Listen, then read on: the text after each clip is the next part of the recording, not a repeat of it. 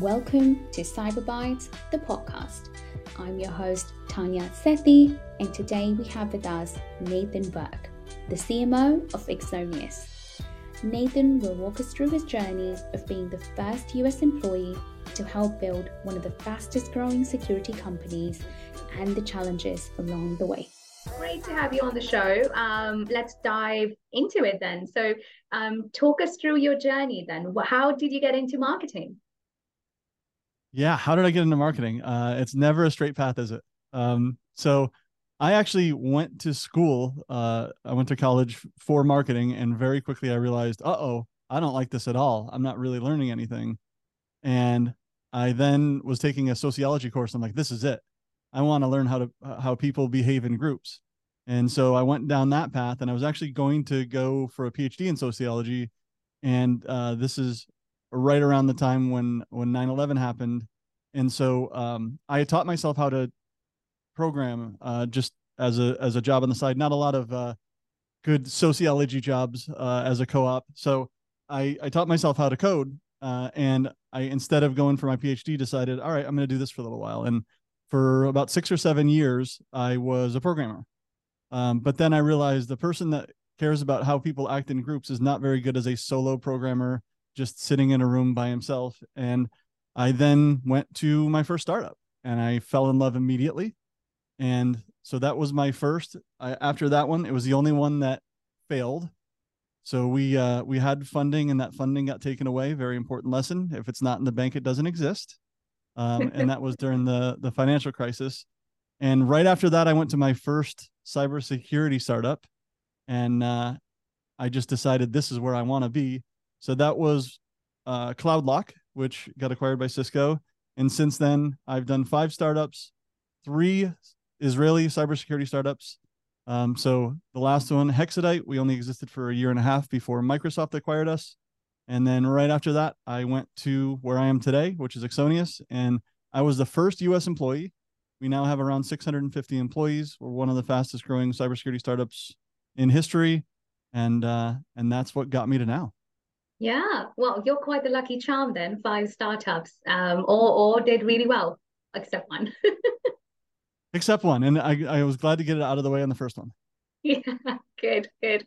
How did you become part of Axonius then? So first employee in the US, that's big. How did that happen? Yeah, so when Hexadite got acquired by Microsoft, I told Microsoft I would stay with them for 4 months just to help with the transition. And in that 4 months, I wanted to figure out what I wanted to do. And like anyone with half an engineering mind, I came up with my list of requirements. And I said, all right, first is I want a company that's going after a big problem that's only getting worse, right? Something that is obviously a problem that a lot of people have. I've been at companies where you have a great technology, but you're evangelizing the problem and trying to convince someone that they have a problem. Then you have to convince them it's worth solving. Then you have to convince them it's worth solving with your thing, right? I didn't want to do that. I wanted to go after a problem that everybody had. The second is I wanted the solution, whatever that was, to be doing it in an easy way, right? I don't want to go after something where, yeah, I know I've got this problem, but I got to put an agent on every device, or I've got to do some kind of really crazy implementation that's going to take 6 months. Didn't want to do that. And then the third one is I had to love the founders. If you've done this a bunch of times, you know how chaotic it is. You know how you're going to work crazy hours, and you're going to like really make it part of your identity. And if you're not in love with the people around you, then you're just going to be frustrated all the time. So I had those 3 requirements, and I looked at a bunch of companies, and I had a few things that were like, I like a little bit, but nothing like really lit me on fire. And then the seed investor that invested in Hexadite called me. I'll never forget. I remember exactly where I was. I was in a parking lot at an outlet mall in Lake George, New York. It's not important, but it's how clearly and vividly I remember this. And he said, I need you to take a look at this company that we just funded. He's like, I'm looking in my crystal ball right now, and you're going to make a lot of money. I'm like, oh, whatever. Okay, I'll talk to him. So I get back and I get on a call, and like any obsessed marketing person, I had a PowerPoint deck ready to go. And I said on the first call, before I say anything, I'm going to show you how I approach building marketing at an early stage cybersecurity startup. And I went through my deck, and we talked for a little bit. Again, this is before they had a product. And I said, listen, we haven't got into what you're building or any of that. I just wanted to show you how I approach it. I'm headed down to the Microsoft conference next week. So let's pick this up the week after. And so Dean, who's the CEO and co-founder, said, I've got a better idea. Me and one of my co-founders are going to get in a plane. We're going to fly you down to meet you in Orlando for breakfast, and we're going to make you an offer. Now, this is, again, before product, before anything. Like, wow, this guy is bold. And that's exactly what they did. So we've got a picture I've got somewhere stored where it's the three of us at 5:30 a.m. in Orlando, Florida. They made me an offer, and I just said, let's do this. And I never looked back. That's amazing. Can you share a picture of that? I'd love to put that in the comments. Oh, for sure. Yeah? Yeah, I'll absolutely do that. Yeah. Awesome. This is a great story. What was it about? What was it about the founders, other than obviously their eagerness and trusting you and faith in you to come and see you? What was it about them that just immediately you thought that this is the company that you're going to make to what it is? Yeah, I think there's a couple things. So first is, and this is probably, them pitching to my ego, but the fact that they were going after marketing first meant a lot to me because, in a lot of cases, I would start when the product was ready and they're like, now take this thing to market, right? Which is fine. But the thing I loved about this, and it's a luxury I've never had before, and I love this, is I got to have conversations with people that would never pick up my call if I had a product to sell. So I kind of knew that early on that I'd be able to be part of building the thing instead of being part of painting the picture of what it already is. And so I think that was a big piece of it. But really, it was just like the confidence and the energy, right? One of the first things that they said to me was, we're going to build a formidable company and we need a formidable CMO. Like, wow. All right. But it was just this, there's a huge problem. Everyone you'll talk to will admit they have this problem. And we've got a way to solve it that no one's done before. And we know this is going to work. And I talked to a lot of people, and it was true. It was, all right, so let me just understand this. Here's the problem. Do you have it? Yes, I do. If we were to build a thing and we had this approach, would it work? Well, I mean, yeah, in theory it would. And if we solved that problem, would you want to buy the thing that solves it? Well, yeah. And every conversation I had. So I think the confidence was obvious. I think you knew that these were two incredibly smart guys, but also you knew there was the ambition there. So I think it was the package of all those things together that just made me say, what do I have to lose? Like, if this thing fails, okay, I'll do something else, but like, I don't think it's gonna. And I think that might be, I don't want to brag, but I think one of the things that I'm pretty good at is judging character, and also just judging, the people that you should be able to trust and knowing who to follow. I think I've been pretty good at that. Yeah. And I think a lot of that comes with experience as well. So no, that's amazing. And I love that you said that when they were thinking of building the team, they thought about marketing. Because I talk to a lot of marketers, and that's one of the things they always point out, that marketing comes after sales. Marketing it's like an afterthought. So right. I know to a marketer that's music to their ears. Yeah, and that's changing, right? Because I have seen that a lot lately. So we have, several investors, and I talk to a lot of their portfolio companies when they're looking at bringing in marketing, and it's happening earlier and earlier. I think now companies are realizing that waiting till the thing is ready is not the time to do it. Instead, as early as you possibly can. And I've had several conversations the last few weeks with really early stage companies that are saying, I want to hire marketing first while they're in development of the product. And I think it's just the industry has caught up, and they're realizing that you don't want to retrofit your story.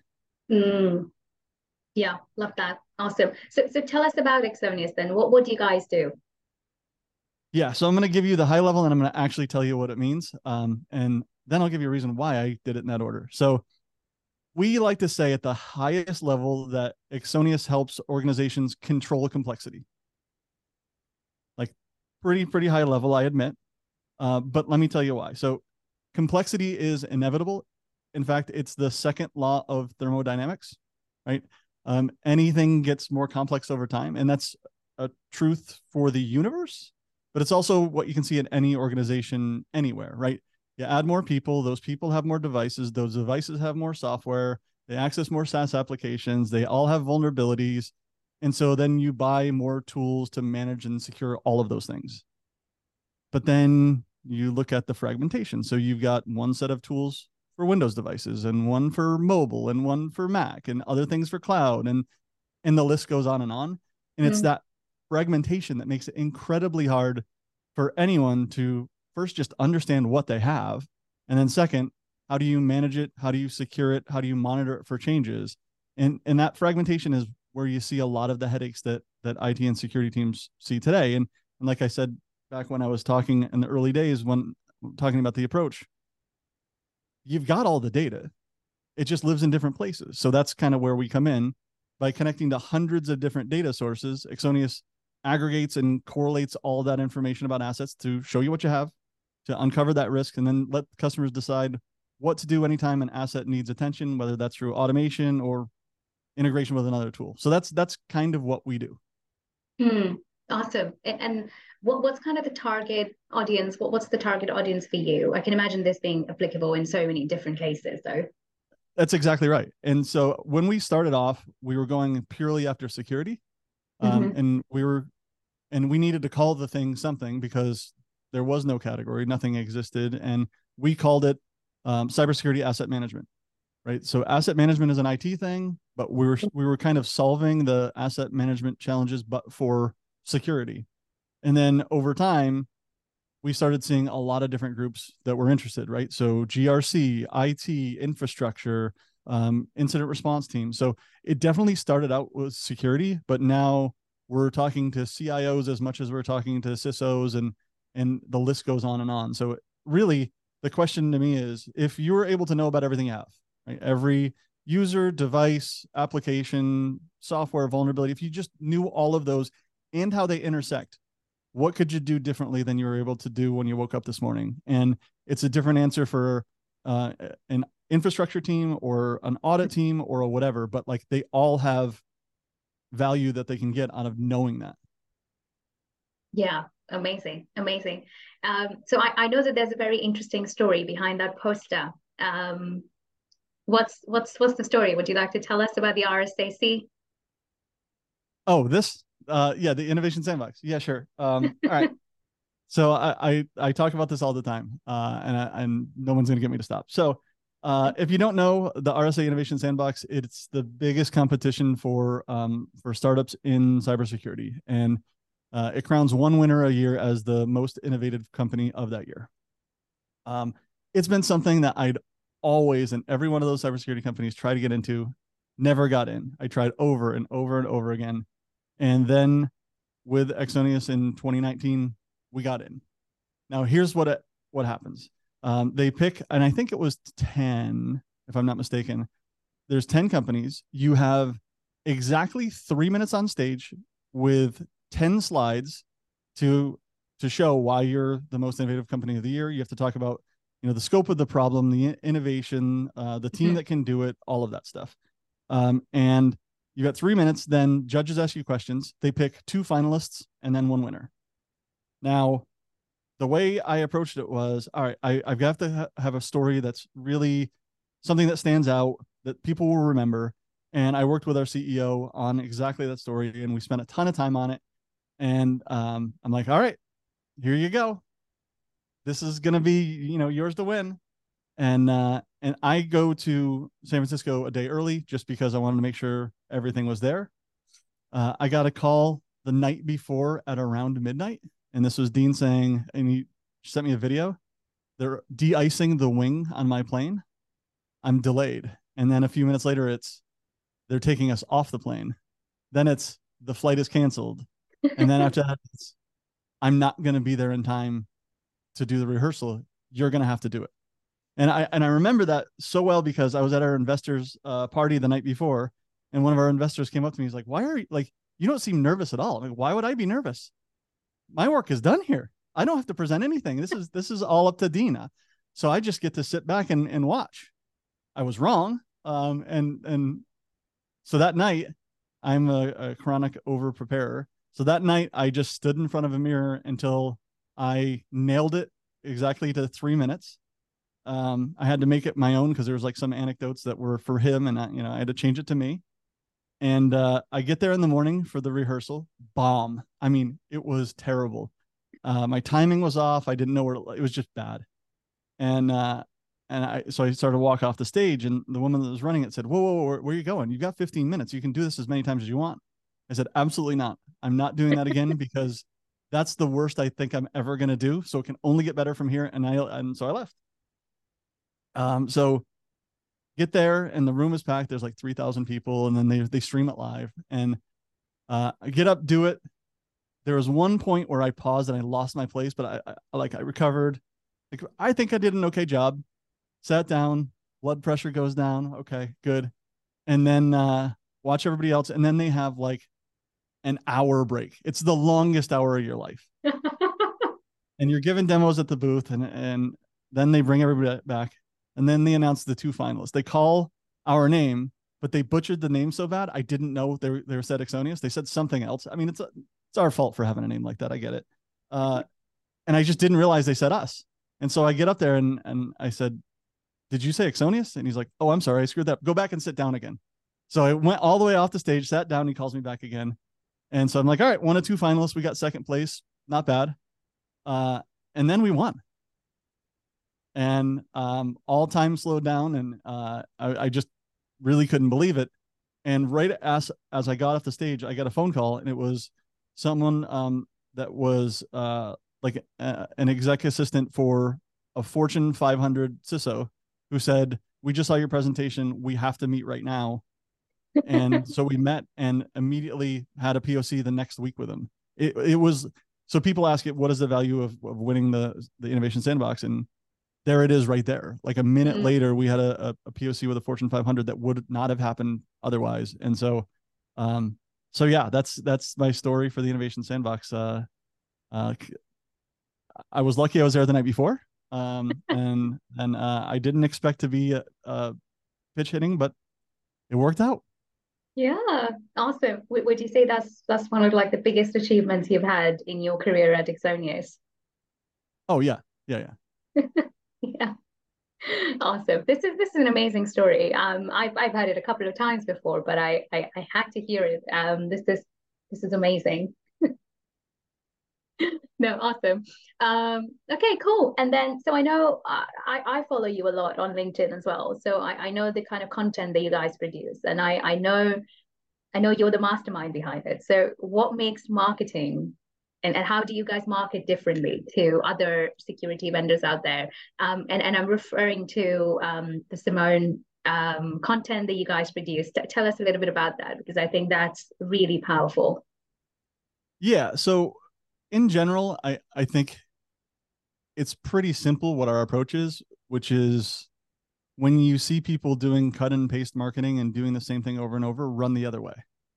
And I think that's what you see a lot of in cybersecurity. It's military grade this, and it's really, showing the hacker in the hoodie, talking about fear. If you just bought my thing, you wouldn't have been breached, right? So I think no one really likes that, but it's really easy to go the other way. And I think the other thing that you don't see a lot, and I'm sure this will change, but you don't see companies highlighting stories of people. It's all about the tech. It's all about their software that they're selling, instead of showing the kind of humans behind the hoodie, right? And so we decided very quickly that we wanted to go that other way. And like I said before, when we were coming up with that theme around controlling complexity, it's one thing to come up with a really high level theme. The other is, how do you tell it? Because just saying we control complexity, that means nothing to anyone. But how can we use that as our umbrella theme, and how do we get someone to tell that story? And so we were trying to figure out who is someone that embodies that idea, someone that's overcome adversity, someone that no matter what's thrown at them, they're able to come out on the other end. And for a week or two, when we were thinking this through, I was super annoying, because anyone I would talk to, I'm like, all right, we got this theme. Who would be good? Like, who in the public eye is the person that embodies this? And I'd ask everyone. And my example every single time was Simone Biles. So Simone Biles, one of the greatest athletes in history. She grew up a foster kid. She, the whole world watched her at the Tokyo Olympics when she had to bow out due to her just not being able to know where she was when she was in the air. But then, she came back. And I think she's just one of those people that nothing phases her. She just figures it out. And so I use that example, and no one could give me a better example. And I'm like, all right, you know what? I've got nothing to lose. I'm just going to reach out. There's no way they'll get back to me, but I'm going to reach out. And so they got back to me. This is okay. Why would Simone want to work with a cybersecurity company? I got an idea. Let's put a video together. And I had a bunch of us get together on video and explain why we wanted to do it. And they said yes. And so we did a 2-year brand agreement with Simone. So we've done a bunch of videos, which you should definitely check out. They're on Axonius.com/plus. And it's been great. And one of the things I didn't mention up front is, so how do we know that this is worth it? Why did we do this in the first place? So when we started, what was it, 18-ish months ago, we did an aided recall survey. We were trying to go after the commercial audience instead of just like top level enterprise. And so we wanted to see what our awareness was like. And the first time we did an aided recall survey, we were at 9%. Or a better way of putting it is 91% of our target market had no idea who we were. So we got to change that. And that's really the precursor to the story I just told. Why do we do this? 18 months later, after doing all of the videos, the events, all of the speaking stuff with Simone, we went from 9% to 27%. I've never heard of that. And I talked to a lot of CMOs and CEOs at even, bigger established companies. And so far, I've never heard of anyone being able to do 9% to 27% in 18 months. It doesn't even seem to make sense, but it really has worked for us. Can't tell you how many times I talked to someone that became a customer because they saw this, or became an employee because they saw some of our work with Simone. And one of the greatest things that we've been able to do with her is, so giving back and charity is a big part of everything we do. She works with a nonprofit called Friends of the Children. They provide professional mentors to children in foster care. And so we were able to make a donation to Friends of the Children on behalf of her, and they were able to open a Houston chapter because of it. And so, so it's not only good for us and good for Simone, but we were also able to do some good in the world too. That's amazing. And again, very, very powerful. What advice would you have for marketers that are in the cybersecurity space, sorry, in terms of producing content, in terms of that messaging, and the kind of marketing that they can do, or the kind of marketing that is, how the trend is shifting, I guess? Yeah, it's a good one. I'm going to first give some anti-advice, then I'll try to give some real advice. The anti-advice is don't be intimidated by the tech. I think that's a big thing that we all suffer from. We are not chief information security officers, and therefore I think it's just easier to resort to like ambulance chasing and saying just buy our stuff. But what I often do is put it in your own terms. Like imagine that someone is selling you a marketing thing, right? Would this work for you? And I really do think that understanding your audience it's cliche and it seems obvious, but it just doesn't happen, right? If you're able to really understand what is the problem that you're solving instead of what are the features that you're throwing at them, if you really understand what is their day-to-day like, imagine, or not imagine, but recognize that this morning they woke up, the lights came on, they had breakfast with their family, they went to work. After work, they went home. They got home, they had dinner with their family, they watched TV, they did whatever, right? They did all of that without your product. And tomorrow it's going to be the same. Don't pretend that your product is going to solve all of their problems, because that's not how they think about it. If you're really good at this, your guiding principle is, how do I make my target audience's life suck a little bit less at work? I don't like let's just say that this is the most brilliant product ever. It will solve all of your problems, make you better looking, give you a six pack. Like, people fall victim to that and fall in love with their own stuff. But just remember that life went on without your product, and it's going to tomorrow. So you have to figure out how to earn the attention and earn the ability to show them that this is a thing that can, improve their life 2%. And reverse engineer your entire strategy based on that. And then the other part is, especially when it comes to writing content, I've got pretty high standards on this, and I might even be kind of a pain, depending on who you ask. But when it comes to content, always ask yourself, what is the reader, what is the viewer, what is my target audience actually going to learn by this and take away from it? Because just writing something about your features, or just writing about zero trust, or like, you name a use case in cybersecurity, they know this stuff. What's new about it? What did they learn? What value did they give them? Because there's just so much noise out there. But that's a huge opportunity, because if you can produce something that just adds value, then you're seen as a resource instead of someone that's just trying to sell something at every turn. And I don't think we do that a lot in cybersecurity. It's kind of the online version of a product sheet rather than something that is giving them new information that is useful to them. Yeah, awesome. I'm sure everyone that hears that will take something from it. So that's great. So I know obviously you started at Axonius as the #1 employee in the US, and you built everything marketing. You built your own team from ground zero. What are some of your hiring strategies, and what are some of your leadership abilities that have kind of helped you get here? Yeah. So my hiring profile for at least my functional leads, my direct reports, is I call it architects that can also swing a hammer, right? I think in a lot of cases you end up finding someone that is a leader of a team that isn't very hands-on, and especially early days, they have to be.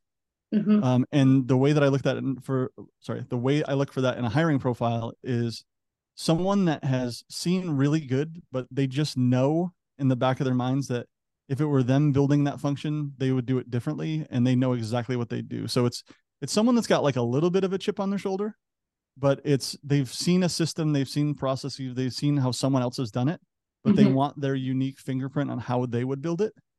And that's worked for me so far. Because I really do want that blend of someone that can do the work, but also wants to lead. And for me, like, that works really, really well. And then in terms of just how I manage or lead, I think my entire job is to give my team what they need to succeed. And that's hard, because it's a lot of things like, there are some things that are my baby, and some things like content, like I just said, where I have like really high standards. But at this stage, I've got to fire myself from more and more things. So it really is all about making sure that they have what they need to succeed and to manage their team. So it's changed a lot. Early days, it's just everybody running and bend over backwards to get it done. But now the name of the game is specialize, efficiency, and that sort of thing. So it's a big transition. And how are you managing that? Because obviously the company has grown multiples in the last so many years since you've joined. How are you managing that transition now? Yeah, I mean, you have to change at every stage, right? So like just now we had a functional lead offsite where we came to the conclusion we have to be better at campaign planning. So how do we do that? How do we change from let's just do one-off things and do lots of them to we're only going to do 5 themes this year, and if it doesn't fit one of them, we're not doing it. And that's a pretty radical change, but it makes a lot of sense, because I think up until this point, actually probably earlier, I'm probably too late to even say this, but we got to where we were because we out-activitied everyone else, right? We just did more stuff. But at some stage, you just can't do that. You can't do 1,000 events, right? But you can do 115 that are perfect and really well executed. But that changes how you approach everything. It changes how you measure it. It changes how you do retrospectives. It changes how you evaluate whether it was successful. So this is now all right, let's reset. Let's be way more deliberate about what we do and what we don't do. And let's be very clear about our criteria for will we ever do this again? And so it's a big change, but that's where we are today. Mm-hmm. Awesome. And just before you go, one last question for you, Nathan. What advice would you give to listeners, fellow marketers that want to become a CMO one day? Yeah. So let me think here. I think the first thing is nobody ever reaches out and asks for advice or help. Like it very, very rarely. I've probably been on, I don't know, a dozen podcasts and done interviews this year. And I always say this, that one thing no one ever does is just reach out and say, I want advice on this, or I want help on this from someone that's done it. Take advantage of people that have made all of the mistakes on the way to getting to where they are so that you can avoid some of them. Because I think what you'll find is most CMOs or most, directors, senior directors, whatever, will give you that 30 minutes. It's easy for them. But nobody really asks. So I think that's the first one, and just so simple, but no one ever does it.